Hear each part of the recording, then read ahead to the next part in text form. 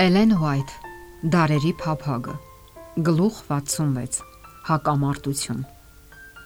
Քահանաներն ու իշխանները լուռ լսեցին Քրիստոսի սուր հանդիմանությունները։ Նրանք չկարողացան հերքել նրա մեղադրանքները, սակայն ել ավելի հաստատ վճռեցին ծուղակը գցել նրան եւ այդ նպատակով լրտեսներ ուղարկեցին նրա մոտ, որոնք կեղծավորությամբ իրենց անձերն արդար էին ցույց տալիս, որ խոսքով բռնեն նրան տերությանը եւ կուսակալի իշխանությանը մատնելու համար։ Նրանք չուղարկեցին ծեր փարիսեցիների, որոնց Հիսուսը հաճախ հանդիպում էր, այլ եռանդուն ու կրակոտ երիտասարդների, ում իրենց կարծիքով Քրիստոսը չէր ճանաչում։ Նրանց ուղեկցում էին մի քանի հերովդեսականներ, ովքեր պետք է լսեին Քրիստոսի խոսքերը, որպեսզի դատարանում վկայություն տային նրա դեմ։ Փարիսեցիներն ու հերովդեսականները ոխերիմ թշնամիներ էին, բայց հիմա թշնամությունը Քրիստոսի հանդեպ միաբանել էր նրանց։ Փարիսեցիներին մշտապես զայրացնում էր, որ հռոմեացիները ստիպում էին իրենց տուրք վճարել։ Նրանց կարծիքով հարկատվությունը հակասում էր Աստծո օրենքին։ Հիմա նրանց համար հնարավորություն էր ստեղծվել թակարդը գցելու Հիսուսին։ Լրտեսները եկան նրա մոտ եւ շինծու անկեղծությամբ կարծես պարզապես ուզում էին իմանալ իրենց պարտականությունը հարցրին. «Վարդապետ, գիտենք, որ ճշմարիտ ես եւ ոչ ոքից հոգս չունես, որովհետեւ մարդկանց երեսպաշտություն չես անում, այլ Աստծո ճանապարհը ճշմարտությամբ սովորեցնում ես։ Արժան է կայսրին հարկ տալ, թե ոչ։ Եթե գիտենք, որ ճշմարիտ ես խոսքերը անկեղծ լինեին, դա մի հրաշալի խոստովանություն կլիներ։ Ու թեև դրանք ասվեցին խաբելու համար, նրանց վկայությունը ճշմարիտ էր։ Փարիսեցիներին քաչ հայտնի էր, որ Քրիստոսը ճիշտն էր խոսում եւ սովորեցնում, եւ նրանք դատվելու են իրենց իսկ խոսքերով։ Քրիստոսին հարց տվողները կարծում էին, թե բավականին լավ են թաքցրել իրենց նպատակը։ Բայց Քրիստոսը բաց գրքի պես կարդաց նրանց սրտերը եւ մերկացրեց նրանց կեղծավորությունը։ Ինչու եք փորձում ինձ, ասաց նա, ցույց տալով, որ իրեն հայտնի է նրանց ծածուկ մտադրությունը։ Նրանք ել ավելի շփոթվեցին, երբ նա ավելացրեց. Ցույց տվեք ինձ մի դահեկան։ Նրանք բերեցին եւ նա հարցրեց նրանց. Այս պատկերը կամ գիրն ումն է։ Նրան պատասխանեցին. Կայսեր։ Այն ժամանակ ասեց. Ուրեմն կայսրինը տվեք կայսրին, իսկ Աստծունը Աստծուն։ Լրտեսներն ակնկալում են, որ Հիսուսն ուղղակիորեն կպատասխանի այո կամ ոչ։ Եթե նա ասեր, որ օրինավոր չէ հարկ վճարել կայսրին, ապա կմատնվեր հռոմեական իշխանություններին եւ կմեղադրվեր որպես խռովարար։ Իսկ եթե նա ասեր, որ պետք է հարկ վճարել, նրանք որոշել էին ժողովրդի առջև մեղադրել նրան Աստծո օրենքի խախտման մեջ։ Հիմա նրանք իրենց պարտված էին զգում։ Նրանց ծրագրերը ձախողվեցին եւ նրանց հարցին տրված համառոտ պատասխանը փակուղու առջև կանգնեցրեց նրանց եւ այլևս ոչինչ չկարողացան ասել։ Քրիստոսի պատասխանը շրջանցում չէր հարցին, այն հստակ էր եւ կտրուկ։ Իր ձեռքում բռնելով հռոմեական մետաղադրամը, որի վրա դրոշմված էր կայսեր անունն ու պատկերը, նա ասաց, որ նրանք պետք է այնքան ժամանակ աջակցեն հռոմեական իշխանությանը, որի պաշտպանության տակ գտնվում էին, քանի դեռ դա չի հակասի իրենց ավելի բարձր պարտականությանը։ Բայց խոնարհությամբ հնազանդվելով երկրի օրենքներին, նրանք պետք է ամեն ժամանակ առաջին հերթին հավատարիմ լինեին Աստծուն։ Փրկչի այս խոսքերը՝ կայսրինը տվեք կայսրին, իսկ Աստծուն Աստծուն, սուր հանդիմանություն են խարդախ հրեաներին։ Եթե նրանք իրենց պարտքը հավատարմորեն վճարեին Աստծուն, ապա երբեք չէին ընկնի օտարերկրյա իշխանության լծի տակ։ Հռոմեական դրոշը չէր ծածանվի Երուսաղեմի վրա։ Քաղաքի դարպասների մոտ չէին կանգնի հռոմեական ժամապաները։ Նրա պարիսպների ներսում չէր իշխի հռոմեացի կառավարիչը։ Հրեա ազգը այդպիսով տուգանք էր վճարում Աստծուց նահանջելու համար։ Լսելով Քրիստոսի պատասխանը, փարիսեցիները զարմացան եւ նրան թողեցին ու գնացին։ Հանդիմանելով նրանց կեղծավորությունն ու մեծամտությունը, նա սահմանեց մի մեծ սկզբունք, որը հատուկ սահմանագիծ էր քաշում քաղաքական իշխանությունների եւ Աստծո հանդեպ մարդու պարտականությունների միջև։ Շատերին հուզող այդ հարցը հասկանալի դարձավ, եւ այդ օրվանից նրանք սկսեցին գործել ճիշտ սկզբունքով։ Ու թեև շատերն էլ հեռացան չբավարարված, Սակայն հստակ տեսան այս հարցի հիմքում ընկած սկզբունքը եւ զարմացան Քրիստոսի հեռատեսության ու խորաթափանցության վրա։ Հենց որ փարիսեցիները լռեցին, առաջ եկան սադուկեցիներն իրենց նենգավոր հարցերով։ Այդ երկու կուսակցությունները խիստ թշնամության մեջ էին իրար հետ։ Փարիսեցիները բծախնդրորեն հետևում էին ավանդությանը։ Խիստ ուշադրություն էին դարձնում արտաքին ծիսակատարություններին, մշտապես լվացումներ էին անում, ծոմ պահում, երկար աղոթքներ անում եւ ցուցադրաբար ողորմություն տալիս։ Բայց Քրիստոսը հայտարարեց, որ նրանք խախտում են Աստծո օրենքը, սովորեցնելով վարդապետություններ, որ մարդկանց պատվիրաններ են։ Որպես դասակարգ նրանք մոլերանդ էին եւ կեղծավոր, սակայն նրանց մեջ կային նաեւ իսկական բարեպաշտ անձնավորություններ, ովքեր ընդունել էին Քրիստոսի ուսմունքը եւ դարձել նրա աշակերտները։ Սադուկեցիները չէին ընդունում փարիսեցիների ավանդույթները։ Նրանք պնդում էին, որ հավատում են գրքի ավելի մեծ մասին եւ իրենց կյանքում ղեկավարվում են դրանցով, բայց իրականում կասկածամիտներ եւ նյութապաշտներ էին։ Սադուկեցիները ժխտում էին հրեշտակների գոյությունը, մեռելների հարությունը, դատաստանի եւ գալիք կյանքի մասին ուսմունքը։ Բոլոր այս հարցերում նրանք տարբերվում էին փարիսեցիներից։ Այդ երկու աղանդների միջև ամենավիճահարույց թեման մեռելների հարությունն էր։ Փարիսեցիները հաստատ համոզված էին, որ հարություն կա, բայց սադուկեցիների հետ վիճաբանելու ընթացքում պարզվեց, որ գալիք կյանքի մասին նրանք աղոտ պատկերացում ունեին։ Մահը նրանց համար անբացատրելի գաղտնիք էր թվում։ Սադուկեցիների փաստարկները հերքելու նրանց անկարողությունը մշտապես կրքեր էր բորբոքում։ Երկու կուսակցությունների միջև վիճաբանությունը սովորաբար ավարտվում էր զայրացկոտ լեզվակռիվներով։ Սադուկեցիները թվով շատ ավելի քիչ էին, քան նրանց հակառակորդները, եւ նրանց ազդեցությունը հասարակ ժողովրդի վրա այնքան էլ ուժեղ չէր, բայց նրանցից շատերը հարուստ էին, ուստի եւ մեծ հեղինակություն էին վայելում։ Նրանց շարքերում էր ընդգրկված քահանաների մեծամասնությունը, եւ քահանայապետը սովորաբար ընտրվում էր հենց նրանց միջից, բայց մի պայմանով, որ նա հրապարակավ չի արտահայտի իր կասկածամիտ հայացքները։ Հաշվի առնելով փարիսեցիների թիվն ու հանրաճանաչությունը, սադուկեցիները ստիպված էին առերևույթ համաձայնվել նրանց ուսմունքի հետ, քահանական որևէ պաշտոն ստանալու համար։ Այս դեպքում, սակայն, նրանց սխալ կարծիքների ազդեցությունը ժողովրդի վրա ավելի էր մեծանում։ Սադուկեցիները չէին ընդունում Հիսուսի ուսմունքը։ Նա գործում էր մի այնպիսի ոգով, որի իսկությունը նրանք չէին ուզում ճանաչել, եւ Աստծո վերաբերյալ նրա ուսմունքը հակասում էր նրանց տեսությանը։ Նրանք համոզված էին, որ Աստված մարդուն գերազանցող միակ էությունն է, սակայն պնդում էին, որ նրա գերիշխող նախախնամությունն ու կանխատեսությունը զրկում է մարդուն բարոյական ազատությունից եւ նսեմացնում է նրան ստրկության աստիճան։ Նրանք հավատում էին, որ Աստված, ստեղծելով մարդուն, թույլ է տվել նրան գործելու ինքնուրույն, անկախ ավելի բարձր իշխանությունից։ Նրանք պնդում էին, թե մարդն ազատ է տնօրինելու իր կյանքը եւ ձևավորելու աշխարհի իրադարձությունները, թե նա ինքն է կերտում իր ճակատագիրը։ Նրանք ժխտում էին, որ Աստծո հոգին գործում է մարդկանց կամ բնության միջոցով։ Ըստ նրանց, ինքնուրույն օգտագործելով իր բնական ուժերը, մարդ կարող է ազնվանալ եւ լուսավորվել։ Նրա կյանքը կարող է սրբացվել ճգնավորի խիստ սահմանափակումներով։ Աստծո մասին նրանց պատկերացումն էլ ձևավորել էր նրանց բնավորությունը, եւ քանի որ Աստված նրանց կարծիքով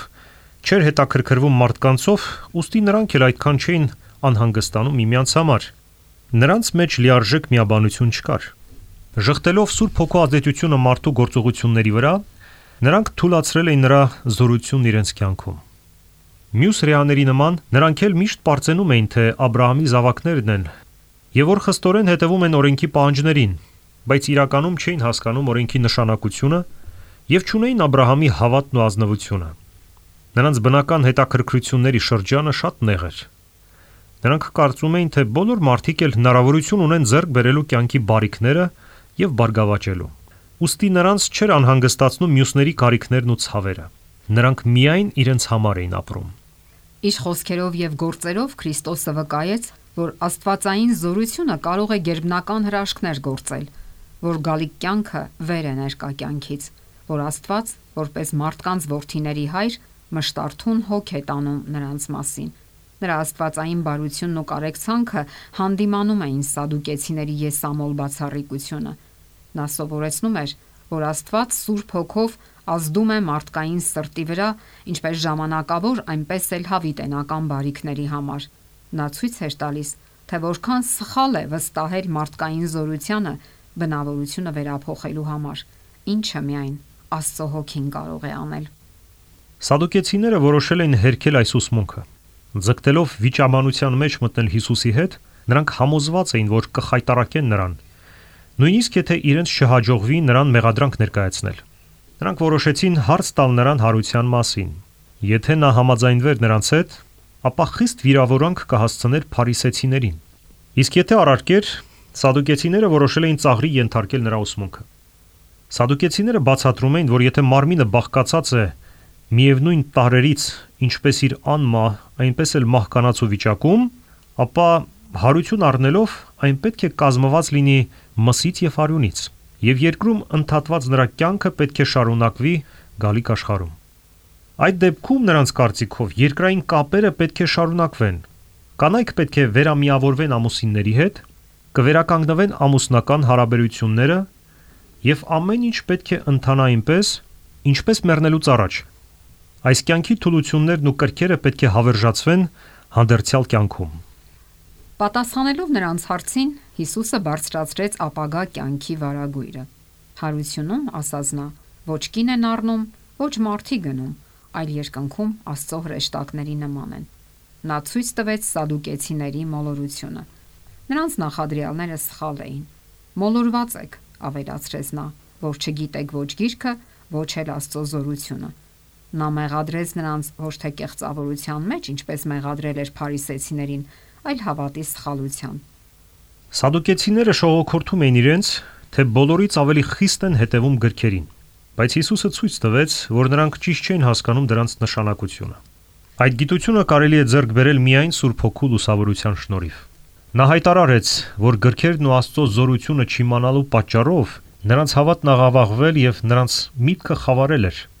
Նրանք փորձում էին իրենց սահմանափակ դատողությամբ հասկանալ Աստծո խորհուրդները։ Քրիստոսը կոչ արեց նրանց ուշադրություն դարձնել այն սրբազան ճշմարտությունների վրա, որոնք կընդլայնեն ու կզորացնեին նրանց հասկացողությունը։ Հազարավոր մարդիկ անհավատներ են դառնում, որովհետև նրանց սահմանափակ միտքը չի կարողանում ըմբռնել Աստծո գաղտնիքները։ Չկարողանալով բացատրել նախախնամության մեջ աստվածային զորության դրսևորումը, նրանք բնականաբար մերժում են այդպիսի զորության վկայությունը, վերագրելով դրանք բնության երևույթներին, որոնց մասին նրանք ել ավելի քիչ բան են հասկանում։ Մեզ շրջապատող գաղտնիքների միակ բանալին այն է, որ այդ ամենի մեջ տեսնենք Աստծո ներկայությունն ու ուժը։ Մարդիկ պետք է ճանաչեն Աստծուն որպես տիեզերքի արարիչ եւ կառավարիչ։ Նրանք պետք է ավելի խորն ուսումնասիրեն նրա բնավորությունն ու նրա զորության գաղտնիքը։ Քրիստոսն իր ունկնդիրներին ասաց, որ եթե մեռածները հարություն չեն առնում, ապա գրքերը, որոնց նրանք իբր հավատում էին, ոչ մի արժեք չունեն։ Նա ասաց. իսկ մեռելների հարության մասին չեք կարդացել այն Աստծուց ձեզ խոսվածը, որ ասում է. Ես եմ Աբրահամի Աստվածը, Իսահակի Աստվածը եւ Հակոբի Աստվածը։ Աստված մեռելների Աստված չէ, այլ կենդանիների։ Աստծո համար չեղած բաները կարծես եղած լինեն։ Նա տեսնում է վերջը սկզբից, տեսնում է իր աշխատանքի արդյունքը դեռ չվերջացրած։ Թանկագին ննջեցյալները Ադամից սկսած մինչև վերջին մեռնող սուրբը կլսեն Աստծո որդու ձայնը եւ դուրս կգան գերեզմաններից հավերժական կյանքի համար։ Աստված կլինի նրանց Աստվածը, նրանք կլինեն նրա ժողովուրդը։ Աստծո եւ կենթանացած սուրբերի միջև սերտ հարաբերություններ կլինեն։ Նրա համար այդ վիճակը, որն իր նպատակն է, արդեն կարծես գոյություն ունի։ Մեռածները նրա աչքին կենդանի են։ Քրիստոսի խոսքերից սադուկեցիները լռեցին։ Նրանք չկարողացան պատասխանել նրան։ Ոչ մի այնպիսի խոսք չասվեց, որ գեթ մի քիչ հնարավորություն կտար մեղադրելու նրան։ Նրա հակառակորդները ոչնչի չարժանացան, բացի ժողովրդի արհամարանքից։ Փարիսեցիները սակայն իրենց փորձերից դեռ չէին հրաժարվել, դրթելու նրան մի այնպիսի խոսք ասել, որը կարող էին օգտագործել նրա դեմ։ Մի կրթված օրենսգետի նրանք հորդորել էին հարցնելու Հիսուսին, թե օրենքի 10 պատվիրաններից որն է ամենակարևորը։ Փարիսեցիները մեծարում են առաջին 4 պատվիրանները, որոնք ցույց էին տալիս, թե մարդ ինչպես պետք է վերաբերվի իր ստեղծողի հետ։ Շատ ավելի մեծ նշանակություն տալով դրանց, քան թե մյուս 6-ին, որոնք նշում են մարդու պարտականությունն իր դրացու հանդեպ։ Դրա համար էլ նրանց բոլորովին խորթ էր գործնական բարեպաշտությունը։ Հիսուսը ցույց տալով ժողովրդին նրա մեծ պակասությունը, սովորեցնում էր, որ անհրաժեշտ է բարի գործեր անել, որովհետև ծառն իր պտուղներից կճանաչեն։ Այս պատճառով նրան մեղադրել էին, որ վերջին 6 պատվիրանները առաջին 4-ից ավելի բարձր է դասում։ Օրինապաշտը մոտենալով Հիսուսին ուղղակիորեն հարցրեց. Ո՞րն է ամենից առաջին պատվիրանը։ Փրկչի պատասխանը հստակ էր եւ համոզիչ. Լսիր, Իսրայել, մեր Տեր Աստվածը մեկ Տեր է, եւ սիրիր քո Տեր Աստծուն ամբողջ սրտովդ, ամբողջ հոգովդ, ամբողջ մտքովդ եւ ամբողջ ուժովդ։ Սա է առաջին պատվիրանը։ Երկրորդն էլ սրա նման է, ասաց Քրիստոսը, որովհետեւ բխում է դրանից. սիրիր քո ընկերոջը քո անձի պես։ Սրանցից ավելի մեծ ուրիշ պատվիրան չկա։ Այս երկու պատվիրաններից են կախված ամբողջ օրենքն ու մարգարեները։ 10 պատվիրաններից առաջին 4-ը գումարվում են այս մեծ սկզբունքի մեջ. սիրիր քո Տեր Աստծուն ամբողջ սրտովդ։ Վերջին 6-ը ընդգրկված են մյուսի մեջ. սիրիր քո ընկերոջը քո անձի պես։ Այս երկու պատվիրաններն էլ հիմնված են սիրո վրա։ Անհնար է պահել առաջինը եւ խախտել երկրորդը։ Եթե Աստված իրեն արժանի տեղն է գրավում սրտի մեջ, ապա ճիշտ տեղ կհատկացվի նաեւ դրացուն։ Մենք կսիրենք նրան ինչպես ինքներս մեզ, եւ միայն այդ դեպքում կարող ենք անկեղծորեն սիրել մեր ընկերոջը, եթե Աստծուն սիրում ենք ամեն ինչից առավել։ Եվ քանի որ ամբողջ օրենքի իմաստը սերն է Աստծո եւ մարդկանց հանդեպ, հետեւապես հնարավոր չէ խախտել որևէ պատվիրան առանց ոտնահարելու այդ սկզբունքը։ Այդպիսով Քրիստոսը բացատրեց իր ունկնդիրներին, որ Աստծո օրենքը բաղկացած չէ իրարից անկախ պատվիրաններից, որոնցից մի քանիսը շատ կարևոր են, իսկ մյուսները քիչ եւ կարելի է դրանք անպատիժ ոտնահարել։ Մեր Տերը առաջին 4 եւ վերջին 6 պատվիրանները ներկայացնում է որպես աստվածային ամբողջություն եւ սովորեցնում է, որ սերն Աստծո հանդեպ դրսևորվում է նրա բոլոր պատվիրաններին հնազանդվելու մեջ։ Հիսուսին հարց տվող դպիրը քաջ ծանոթ էր օրենքին եւ զարմացավ նրա խոսքերի վրա։ Նա չէր սպասում, որ Քրիստոսը կարող էր այդքան խոր գիտելիքներ ունենալ օրենքից։ Այդ օրենսգետը սկսեց ավելի խորը հասկանալ այն սկզբունքը, որն ընկած էր սրբազան պատվիրանների հիմքում։ Հավաքված բոլոր քահանաների ու իշխանների առջև նա խոստովանեց, որ Քրիստոսը ճիշտ մեկնաբանեց օրենքը, ասելով. Լավ, վարդապետ, ճշմարտությամբ ասացիր, որ մեկ է Աստված, նրանից բացի ուրիշը չկա, եւ նրան սիրելն ամբողջ սրտով, ամբողջ հոգով, ամբողջ մտքով ու ամբողջ ուժով, եւ ընկերոջը սիրելն իր անձի պես ավելի է, քան թե բոլոր ողջակեզներն ու զոհերը։ Քրիստոսի իմաստուն պատասխանը համոզեց դպիրին։ Նա հասկացավ, որ հրեաների կրոնը ավելի շուտ արտաքին արարողությունների կատարում է, քան ներքին բարեպաշտություն։ Նա որոշ չափով գիտակցում էր ծիսական զոհաբերությունների եւ մեղքերի թողություն ստանալու համար առանց հավատի արյուն թափելու անիմաստությունը։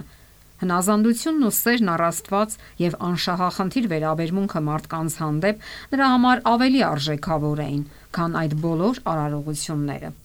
Քրիստոսի դատողության ճշտությունը խոստովանելու այս մարդու պատրաստակամությունը եւ ժողովրդի առջև նրա վճռական եւ արագ պատասխանը ցույց տվեցին, որ այս մարդը բոլորովին այլ կերպ է մտածում, քան քահանաներն ու իշխանները։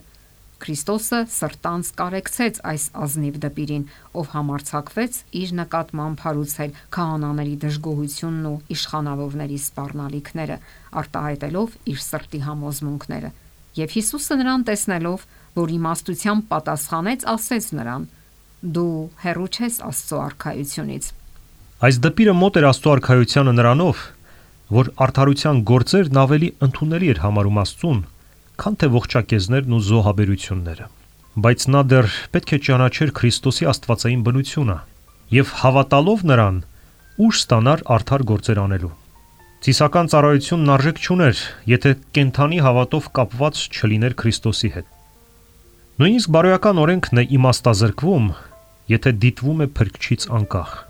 Քրիստոսը շարունակ ցույց էր տալիս, որ իր հոր օրենքը շատ ավելի խոր բան է պարունակում, քան պարզապես հրամայական պատվերներ։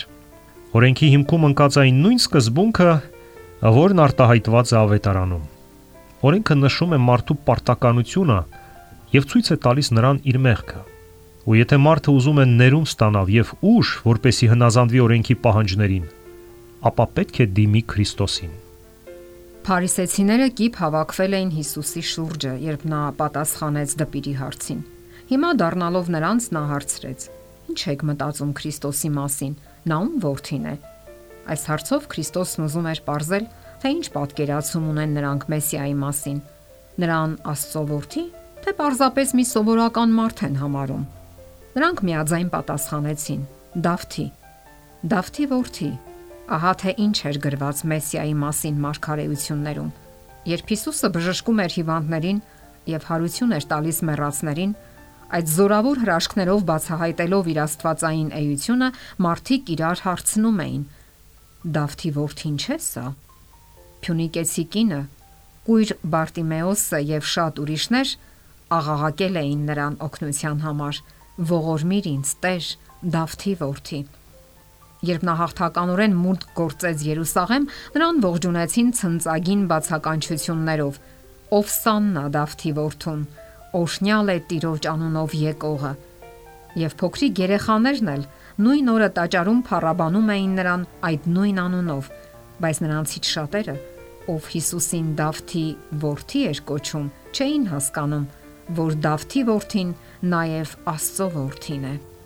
Ի պատասխան նրանց այն պնդմանը, որ Քրիստոսը Դավթի որդին է, Հիսուսն ասաց.